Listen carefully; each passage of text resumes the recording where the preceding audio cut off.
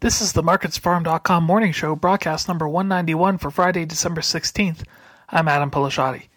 The ICE futures canola market is lower Friday morning, pulled down by sinking crude oil prices. Crude oil is down by more than $1 per barrel U.S. in early trade due to a number of central banks raising key interest rates, fueling fears of a worldwide recession. Chicago soy oil is lower, while European rapeseed and Malaysian palm oil are both higher. The Canadian dollar is down by more than 0.2 of a U.S. cent from Thursday's close. The January canola contract is down $6.30 per ton at $861.70, while the March canola contract is down $4.80 per ton at $853.90. In the U.S., corn, soybeans, and wheat were all trading in the red. The USDA announced on Thursday morning a sale of 101,600 tons of corn to Mexico for this marketing year.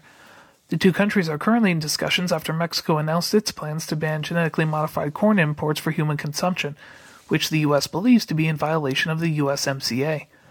Argentina's corn crop is estimated to be nearly 43% planted, below the 47% planted at this point last year due to dry weather conditions and sporadic rainfall. Weather concerns also pose a threat to the corn crop in southern Brazil. The March corn contract is down 1 U.S. cent per bushel at $6.53.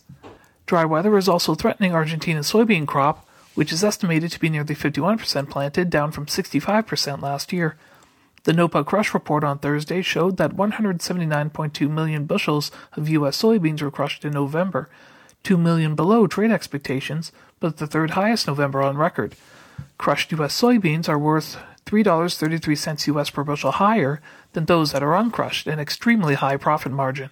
The January soybean contract is down 1 U.S. cent per bushel at $14.73. Canadian wheat exports totaled 336,600 tons in the latest reported week by the Canadian Grain Commission, with this year's total exceeding 18 million. Below normal precipitation is expected for the U.S. Southern Plains over the next 30 to 90 days, while there is a winter kill risk in hard red wheat growing areas. India's Ag Ministry stated that its planted wheat area is 3% higher than last year's amount. The March Chicago wheat contract is down 2 U.S. cents per bushel at $7.55. The March Kansas City hard red wheat contract is down 9 U.S. cents per bushel at $8.52. The March Minneapolis spring wheat contract is down 6 U.S. cents per bushel at $9.11.